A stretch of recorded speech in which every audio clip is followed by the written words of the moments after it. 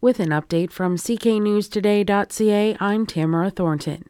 News is brought to you by Automation 505 Richmond Street in Chatham. A Chatham doctor is challenging the suspension of his hospital privileges at the Chatham-Kent Health Alliance. Dr. Ian DePass had his privileges suspended in November 2021 for failing to comply with CKHA's vaccination policy. The group representing him says DePass can't earn a living from medicine unless he has hospital privileges. The doctor won a legal argument last spring, allowing him to present evidence that the appeal board agrees could have some merit. His appeal hearing will take place later this month in Toronto. A 39-year-old Melbourne man has been arrested and charged for allegedly luring a child online. CK police say they began their investigation in December after receiving reports of a man using social media to lure a child under the age of 18.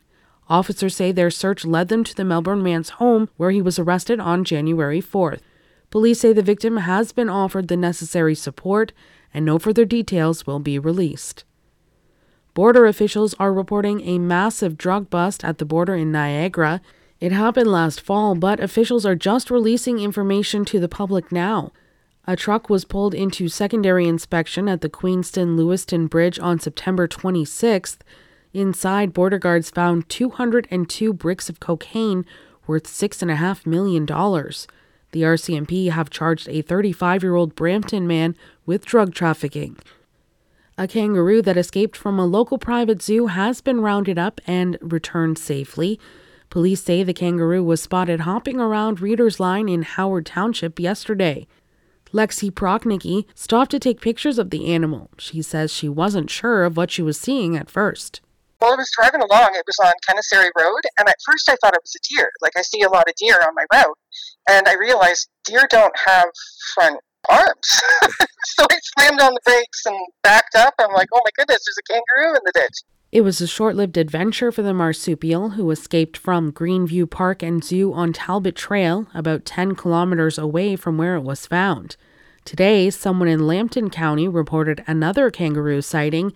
It was later confirmed by the OPP that the sighting was a hoax. Public mischief charges are being considered.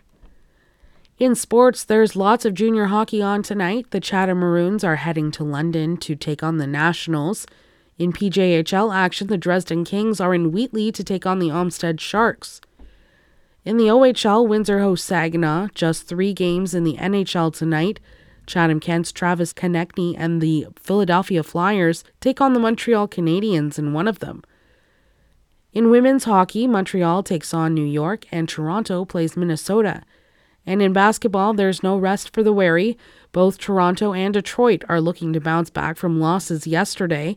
The Pistons host the San Antonio Spurs, and the Raptors are in LA to take on the Clippers.